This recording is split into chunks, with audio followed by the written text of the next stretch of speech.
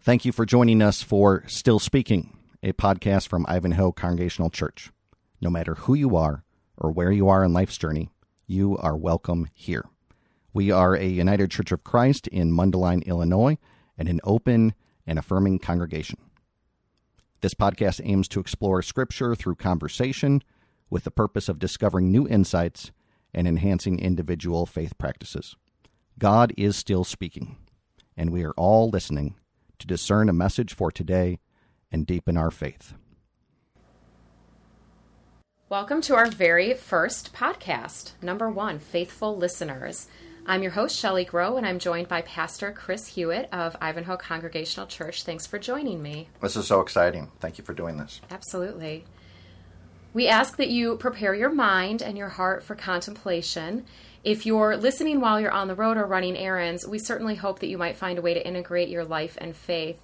And if you are able to be in a spot where you can take a seat and breathe, please make yourself comfortable and take a moment to release the stress of your day. Today's meditation begins with the scripture from Luke 10:38-42. Would you read the scripture for us?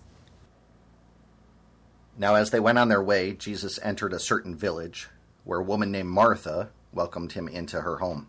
She had a sister named Mary, who sat at the Lord's feet and listened to what he was saying. But Martha was distracted by her many tasks, so she came to him and asked, "Lord, do you not care that my sister has left me to do all the work by myself? Tell her then to help me."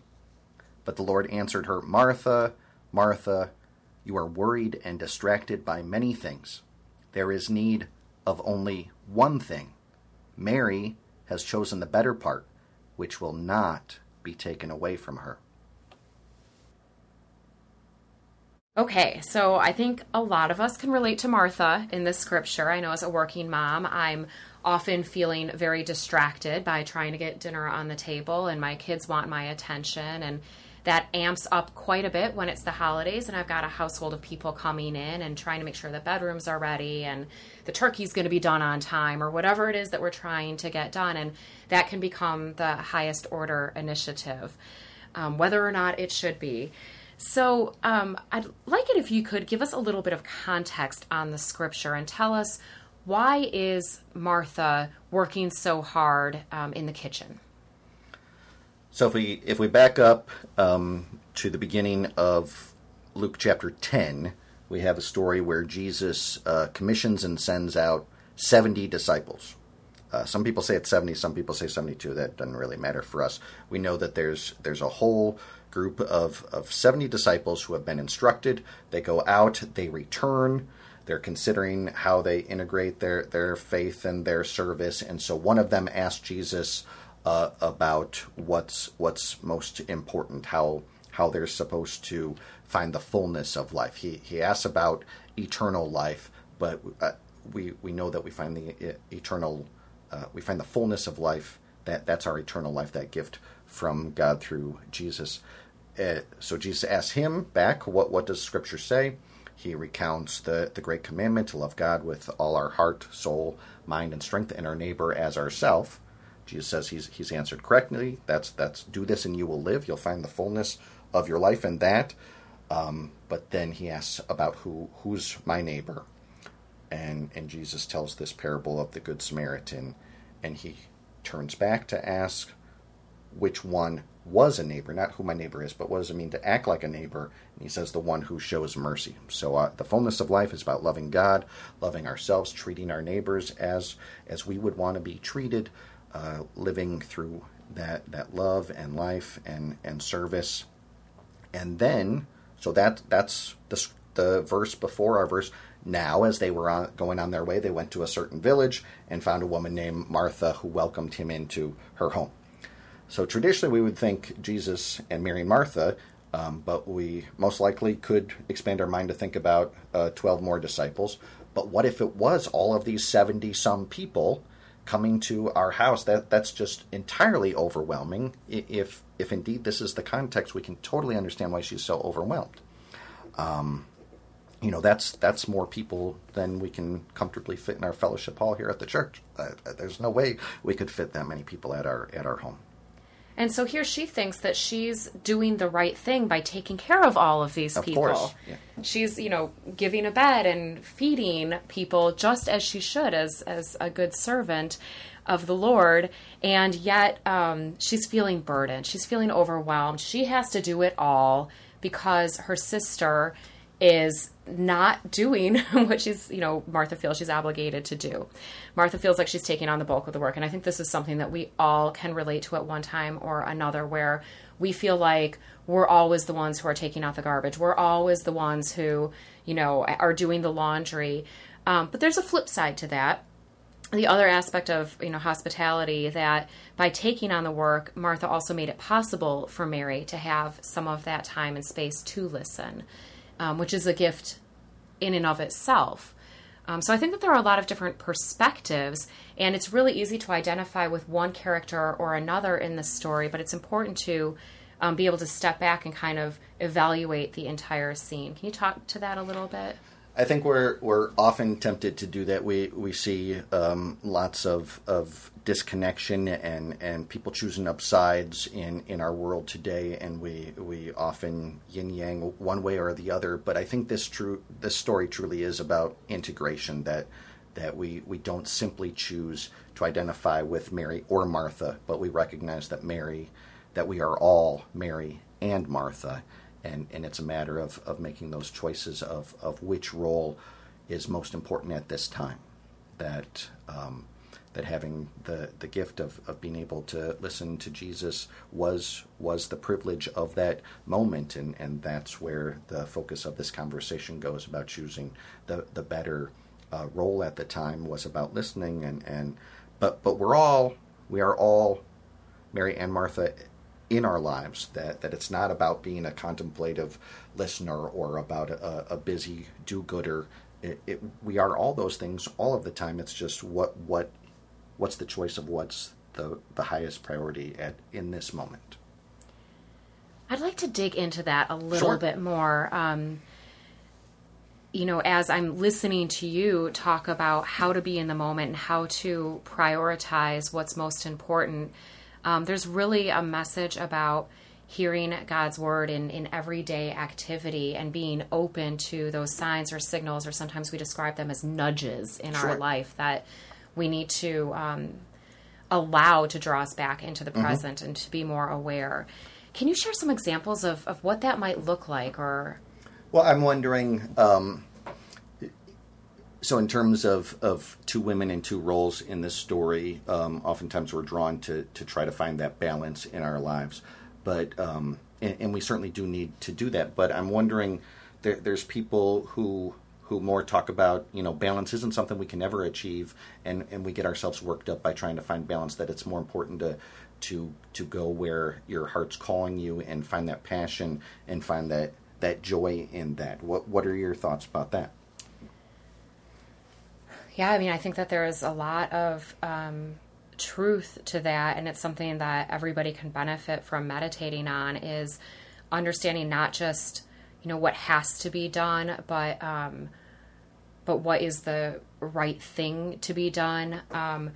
Whether it's as simple as, trying to be busy accomplishing something and then having a small child or a sunset catch your attention instead, and realizing that the dishes can wait. It's more important that you're taking that moment to pause and realize the awesomeness of God, or taking that moment to sit on the floor and build a block tower with a child, because that's truly what's more important. And in our digital age, I think that that's something that we need to be extra clued into. That's a great point. So, in terms of, I guess, my worry in recommending balance or seeing the dual roles of this story is that we often think we have to do it all, and the truth is we can't do it all, and we can't be, as a church, we can't be all things to all people. As pastor, I can't do it all, and so to find where my heart sings, where my passion is, and pursue that with joy, so that I can do the best role that God has gifted me to be, and fulfill my calling. So there's a great quote that talks about where your greatest source of joy intersects with the needs of the world. That's where we find our calling, because we are called to be of service to others, and so there's an active role in the story.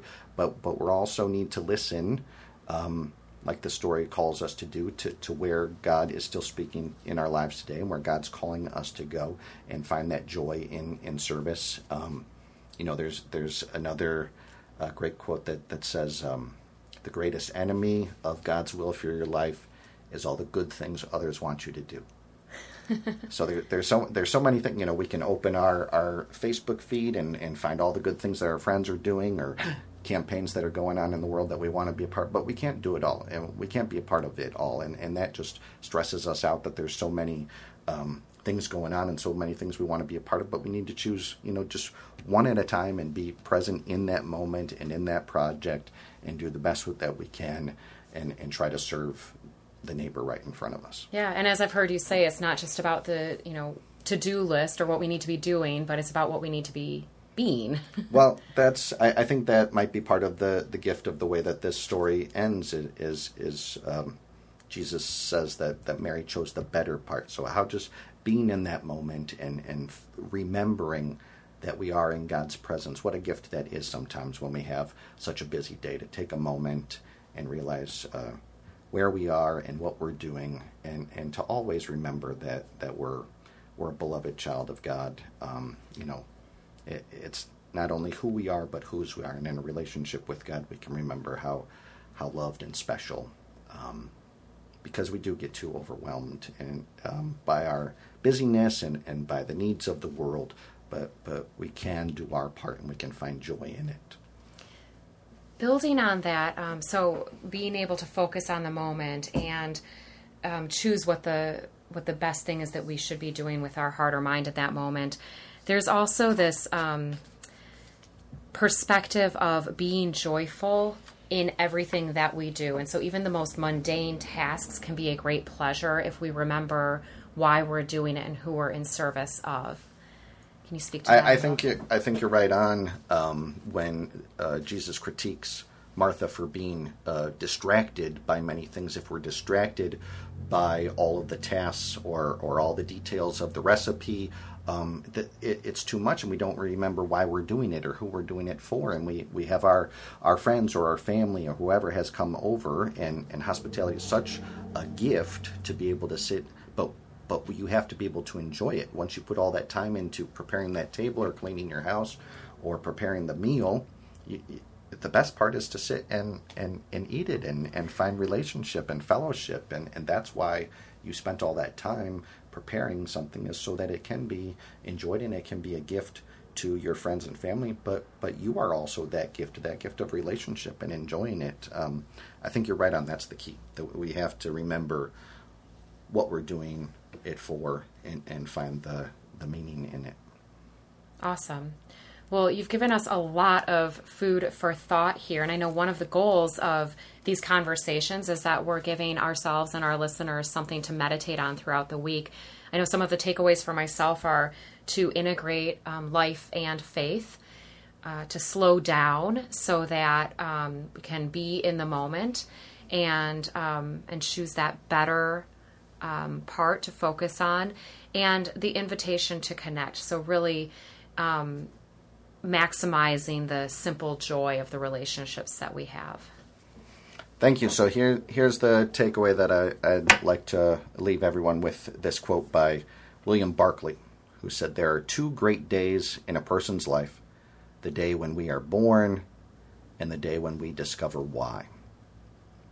So maybe that's an invitation to consider how you find some balance this week for your own good, as well as for the well-being of our community, to stop and to turn around and to listen to how God is still speaking in your life, to feel it with your whole heart, what God is calling you toward and leading you toward, to build up our community, and what a gift that will be for the whole world, to take time to listen to what is important beyond all of those things that remind us that we're too busy, to find the better part, which for me is Jesus Christ. And I hope that you might find a better part in your week to be a disciple, to remember that we're followers of Jesus, just like Mary and Martha, that we can also say that we have chosen the better part.